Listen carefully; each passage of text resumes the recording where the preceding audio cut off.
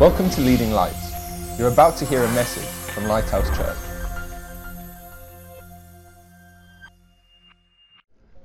Okay, so let's look at God's Word together. We've been going through the book of Acts. Greg's been particularly going through the book of the Acts of the Apostles for the last few weeks. And last time he preached here, which I think was last week, although I'm not quite sure. It was Acts chapter 15.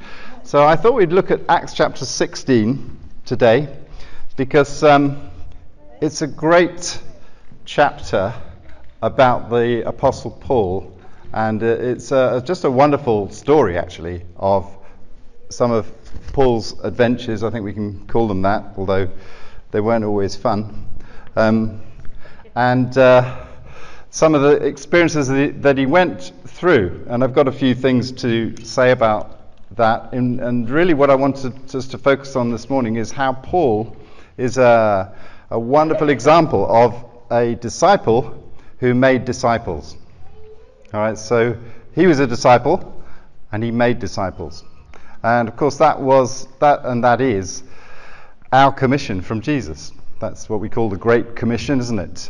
When Jesus said to his disciples, "Now therefore go and make disciples of all nations, teaching them to obey everything that I've commanded you." And so that's really what we're focusing on. But let's look at this story, because, as I say, it's a great story. In Acts 16, we'll actually pick it up in the previous chapter, in chapter 15. I don't think I can hold my Bible in this microphone, so I'm just going to read it off the screen. So we can go to Acts 15. Remember when, if you were here, Greg was talking about how they had to have this decision from the elders in Jerusalem, because they got a bit of a problem about some of the Jewish Christians wanted everybody to be circumcised and wanted everybody to obey the law of Moses. And so they had to come up with a judgment for the churches as to how they should handle this. And they came up with a judgment. They wrote a letter, effectively, or a statement, which was then distributed to all the churches. And Paul went up to Antioch with this letter, and he went up with Barnabas and a few others. And that's where we're picking up the story. So Paul is in Antioch. And if you don't know where Antioch is, can we have the map up, please? Actually, we've got a map. Here we are, hopefully. That's a map of Paul's journey that he's about to embark upon. And Antioch, you can see on the right hand of the screen, is about halfway up the picture. It's right at the top of Israel. It's actually in Syria. So it's up in the corner of the Mediterranean there. And that's where we're starting today, in Antioch. I haven't got any pictures from Antioch. I'm not sure if it's even a city today. Does anyone know if it's still a city? No, I'm not sure about that. But anyway, it definitely was then. So, okay, if we go to Acts 15. It says, "After some days Paul said to Barnabas, 'Let's return and visit the brethren in every city which we proclaimed the word of the Lord, and see how they are.'" You see, Paul had already been on one journey. It's quite an eventful journey. He went by ship. He got shipwrecked. And it was a very traumatic time in many ways. But as a result of that journey, he established quite a number of churches in what they called Asia, which we would call Turkey, really. So in places like Ephesus, which you can visit now today, which is a big tourist site actually, and Colossae, and places like that. But at this point, he said, "Let's go back and see how they are." And that was his part of his mission, was to establish churches, but not just to walk away and then say, "Well, I hope they get on right." No, he wanted to go back and check them out. And it says Barnabas wanted to take John, called Mark, with them also, but Paul kept insisting that they should not take him along, who had deserted them in Pamphylia and had not gone without them to the work. So John Mark apparently had given up on the mission for some reason. We don't know the details of that, but he'd let Paul down, really. So Paul kept insisting that they should not take him along. And that's when the disagreement broke out between Paul and Barnabas, which we read of in the next verse. So there was a sharp disagreement. They separated. Barnabas took Mark with him and sailed to Cyprus, and Paul said, okay, I'll take Silas.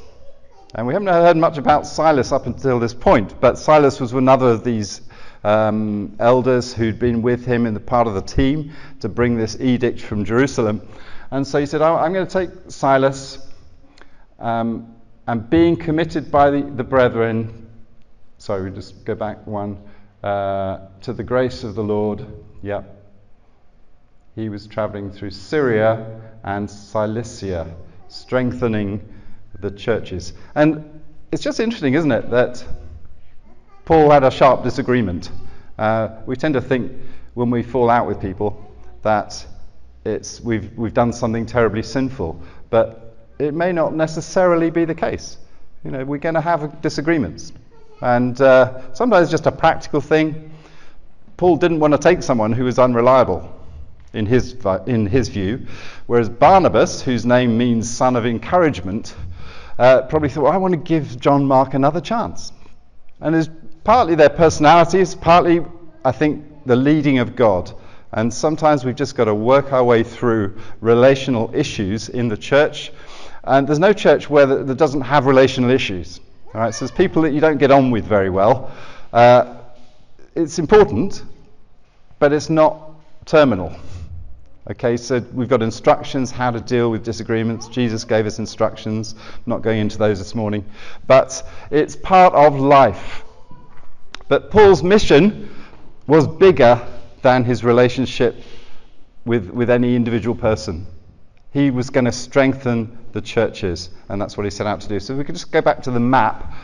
It says that they went through Syria, which is where Antioch is, and then into Cilicia. You can see it as we come to those little curved arrows that turn left, and he's on his way there, and he goes to Derbe and Lystra and Iconium. Let's go back to the text and read what happened. They passed through the Phrygian and Galatian region, having been forbidden by the Holy Spirit to speak the word in Asia. So Paul was on his way to Asia, but by some means the Holy Spirit said, no, don't want you to go to Asia. And again, it says after they came to Mysia, they were still trying to go into Bithynia, and the Spirit of Jesus did not permit them. So the Holy Spirit and the Spirit of Jesus are the same thing. And the Holy Spirit is saying to Paul, I don't want you to go to Asia. And that was where he was headed. So that must have been a bit perplexing for Paul. So if we go back to the map, we can see where he's headed. So it sort of goes across the top of what they called Asia, we call Turkey, towards Mysia. See where Mysia is there, right in the middle? Right at the top of the screen. And so he's missing out all these places where he planted churches. And I imagine Paul was thinking, but I want to go and strengthen the churches. And the Holy Spirit's saying, no, don't go to Asia. And so he just kept going west, kept traveling west. He must have been thinking, I don't know where I'm going, I haven't been here before. But that's okay, because the gospel's got to go to the whole world. So let's just keep going west. And life sometimes is like that. Do you find? You think, I thought I knew where I was going. But God's saying, don't go there.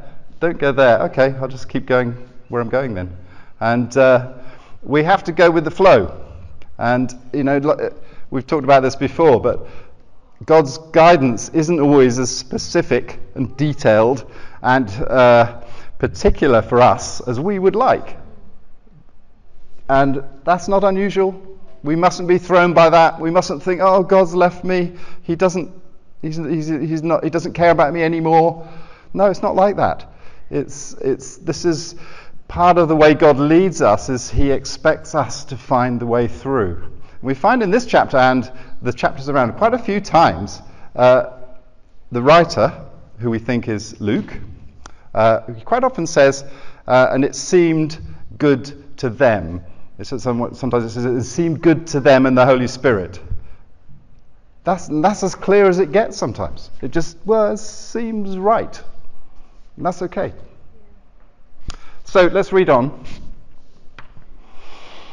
So passing by Mysia, they came down to Troas. Now Troas is right at the end the western part of this region, and it's called Alexandria Troas. It was a Roman city. If we go back to the map, it's actually there it is. It's right on the coast, on the west of Mysia. It's not there now. It's just a ruin. I think we've got a picture of Troas. If you can find it, there we are. That's Troas today. So it's a ruined city, which you can visit. There's a very attractive bridge there. It looks like it's about to fall down, but hopefully it won't. But that's where Paul ended up. And there's no record of a church being planted there. But he's just there at the end, and then it's sea after that. And I imagine Paul's thinking about, what are we going to do now? I can't go into Asia, so not allowed to go south. Maybe we just have to get in the sea. And Paul had some experience of sea. If you remember, he'd been shipwrecked, a bit of a disaster quite a few times. But God uses those disasters for his good. And then the next thing that happens is he has a dream. All right, so he gets some clarity. A vision appeared to Paul in the night. A man of Macedonia was standing and appealing to him and saying, "Come over to Macedonia and help us." If we look at the map again, we see Macedonia is that's same as today, north of Greece, and it's across the Aegean Sea, and that's where they went. So if we go back to the story, when he had seen the vision, immediately we sought to go into Macedonia. There's an interesting change in this verse, which you can easily miss, because up until now, Luke's been telling the story in the third person. He's been talking about Paul, he's been talking about Silas, talking about Barnabas, and they did this and they did that, and all of a sudden it says, "And we sought to go into Macedonia." And it's quite evident that Luke, who's writing the story, has come on board at this point in the story, and he's decided, I'm going to go with them now. So presumably Luke was picked up along the way somewhere, and as Timothy was actually, and he's joined the party. So we sought to go into, can we just go back to that one a moment? We sought to go into Macedonia, concluding that God had called us to preach the gospel to them. This is another example of how you basically have to say, well, I think God must be saying we've got to preach the gospel to the Macedonians. It's not any more clear than that. Okay.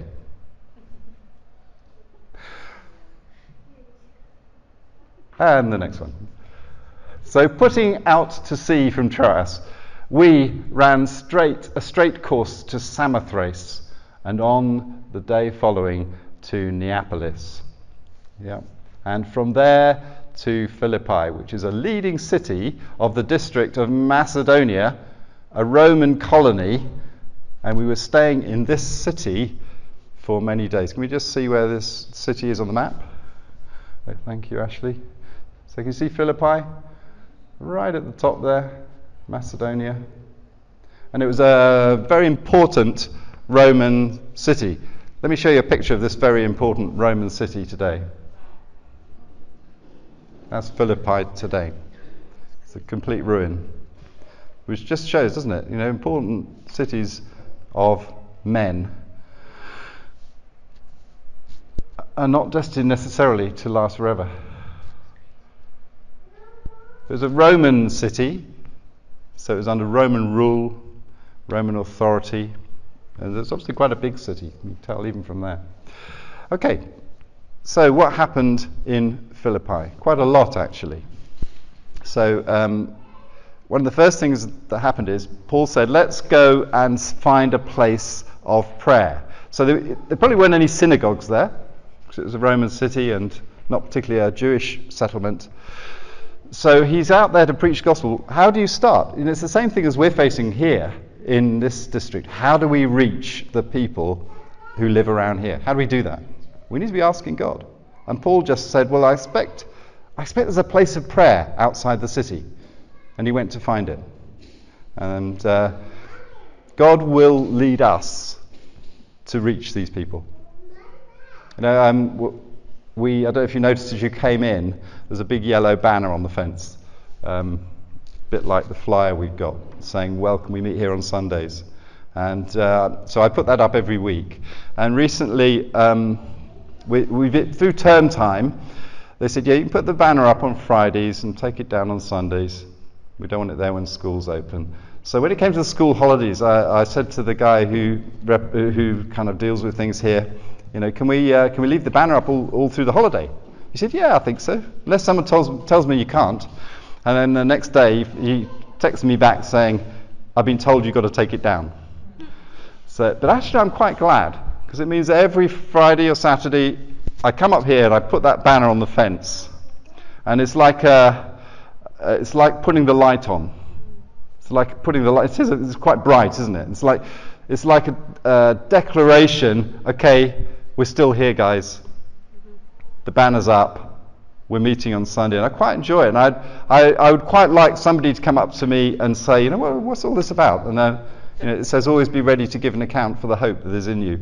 And I would like to respond to that. But you know, the doggers and the joggers walk past, and most of them don't take any notice. But a lot of people will see that, and it's just a witness, isn't it? And I'm glad I have to do it every week now, just as always. And when I'm away, we're going away in September for a week or two, someone else is going to have to do that. So I'll be looking for volunteers. And it's a great job, actually, because it's like a public statement. We're still here. We're meeting with God in this place. But going back to Paul, he's gone to find a place of prayer. On the Sabbath day, we went outside the gate to a riverside where we were supposing that there would be a place of prayer. And we sat down, began speaking to the women who had assembled. A woman named Lydia from the city of Thyatira, a seller of purple fabrics, a worshipper of God, was listening, and the Lord opened her heart to respond to the things spoken by Paul. So she wasn't a Christian, but she was a worshipper of God.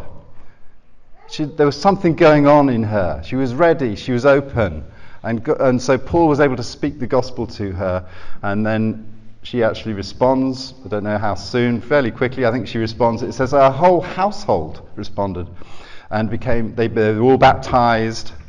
And so she was an influential person. And God will use influential people to build his church and establish churches. And that's certainly what happened there. But then as things went on, they would regularly, I think, go to this place of prayer. And it says on one occasion that there was a slave girl who had a spirit of divination. All right, so she could foretell the future, apparently. She could speak, you know, supernatural things, because she had a demon that told her things. And she brought a lot of money to her owners. She was a slave, and that was her life.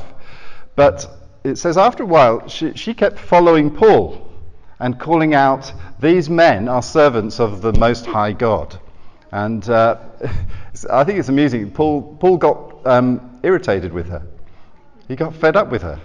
So he actually cast the demon out, not because he was concerned for her primarily. He just got fed up with her following and shouting at him. So he cast the demon out, and she was delivered of this thing straight away. But her owners were not happy because they lost their source of income from this girl. And so Paul and Silas get arrested. The crowd rose up together against them, and the chief magistrates tore their robes off and proceeded to order them to be beaten with rods. That doesn't sound very pleasant. And the next verse. When they had struck them with many blows, they threw them into prison, commanding the jailer to guard them securely. And we'll read on. And he, having received such a command, threw them into the inner prison and fastened their feet in the stocks. Okay, so they're in prison, backs bleeding, because, you know, these weren't sort of namby-pamby rods. These were real rods. This was a severe beating. The Romans knew how to beat people, no doubt about that. But about midnight, Paul and Silas were praying and singing hymns of praise to God, and the prisoners were listening to them. That's what we'd do, wouldn't it? Isn't it? If you've been beaten, put in prison, what else would you do? You'd be singing hymns. No? Praying, yes. Paul later wrote to the Philippian church, "Rejoice in the Lord always. And again I say, rejoice." And he could say that. The church that God established there would know the story. And they would know this isn't some man just speaking out the top of his head. He'd been through this. Rejoice in the Lord always. You know, the whole letter to the Philippians is about joy. The joy of the Lord. And maybe Paul learned something of that when he was in prison. It wasn't the first time he'd been in prison. And it wasn't the first time there was a miracle of release. But let's just read this one on this occasion. It says, "Suddenly there came a great earthquake, so that the foundations of the prison house were shaken. Immediately all the doors were opened. Everyone's chains were unfastened. And the jailer awoke and saw that the prison doors were open." And so there's a miracle. God intervenes. There's an earthquake. Now, earthquakes don't necessarily mean your chains fall off, but it was a miracle. So that's what happened. And it wasn't just Paul and Silas whose chains fell off. All the chains fell off. And just to understand the context here, this is a Roman prison. When Paul was in prison before, I think it was in Jerusalem, an angel came and took him out. And when Herod found out that they got out of prison, he ordered all the guards to be executed. And so on this occasion, I wonder if Paul's thinking, look, I don't want to be responsible for all these guards dying again. So he didn't just get up and run out. He starts talking to the jailer. So the jailer's thinking, I better kill myself because I don't want to be killed by my bosses. He might be crucified or burnt alive or something. So the jailer is trying to deal with the situation that my life's over. So I'm just gonna kill myself. He's about to kill himself, and Paul cried out with a loud voice saying, do not harm yourself. We're all here. So no one was running out of the prison. They were freed, but they weren't running away.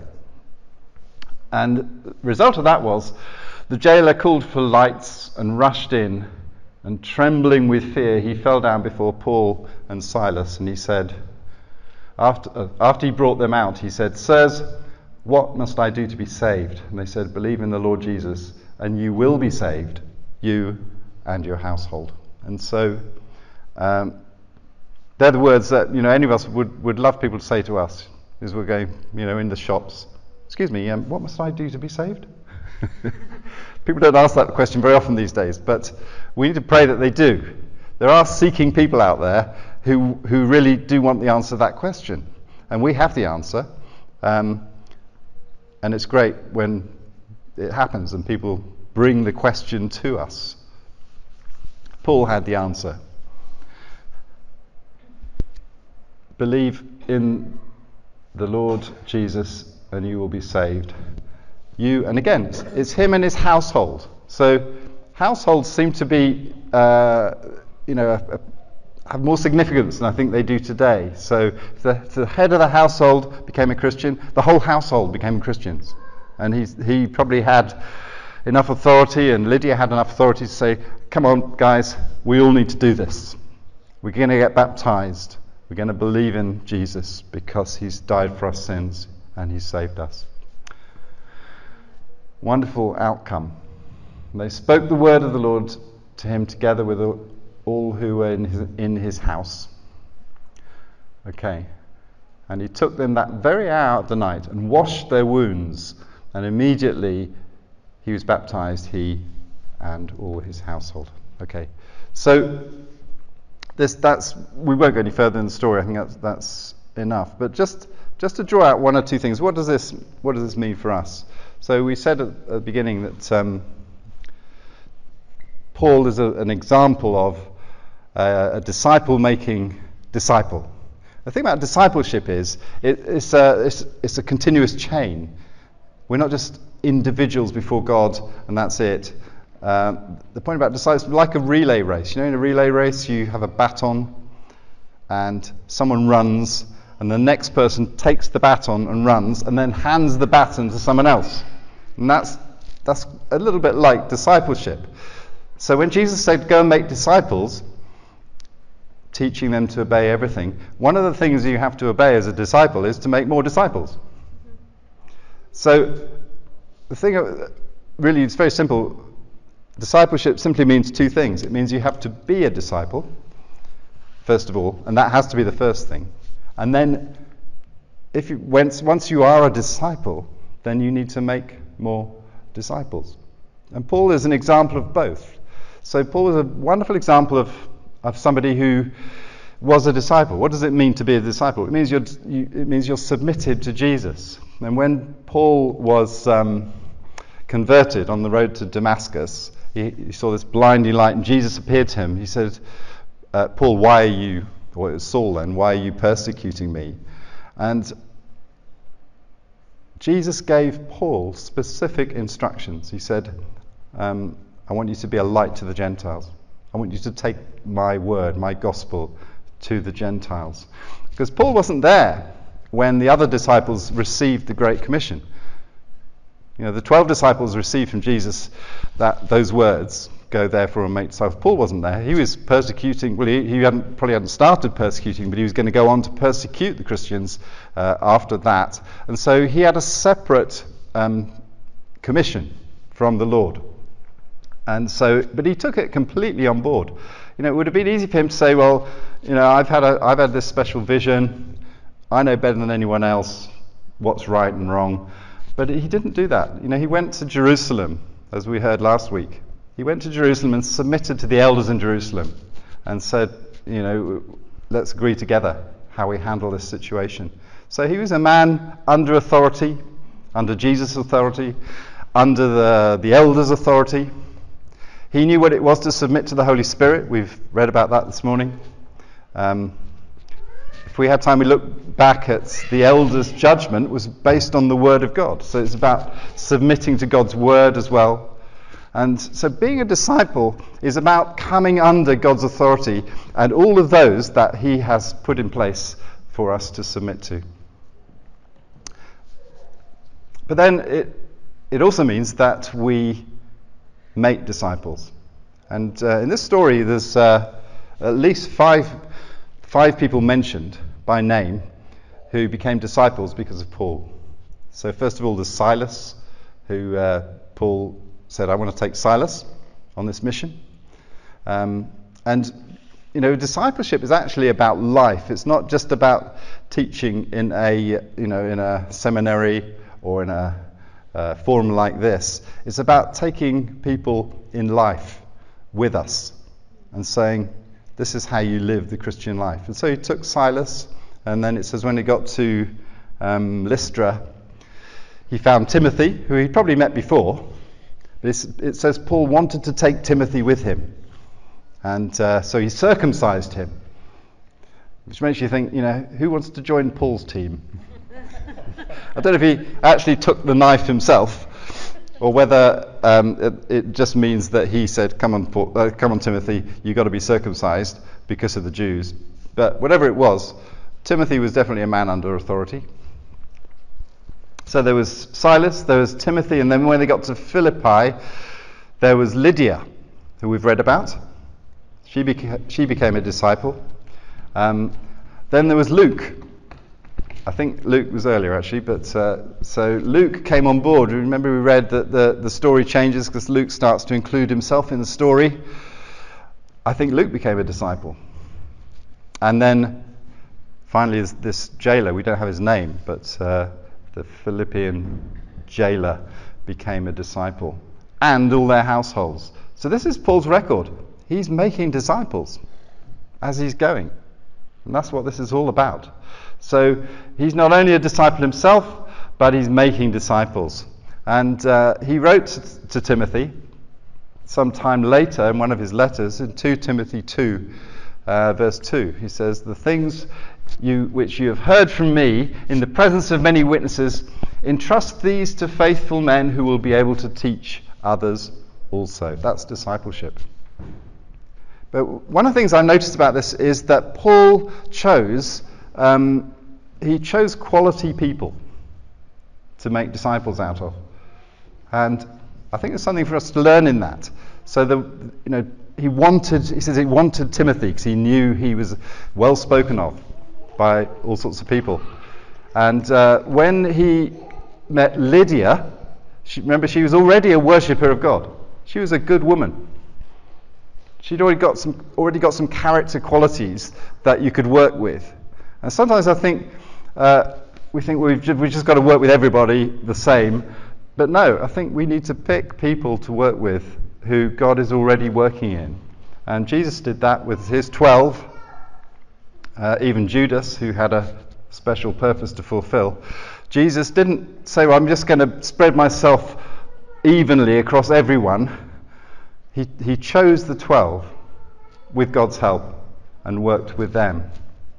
And if we're going to make disciples, it's okay.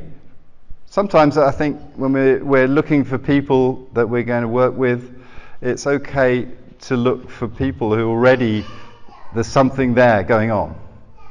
Sometimes they will come to us and say, look, will you teach me more?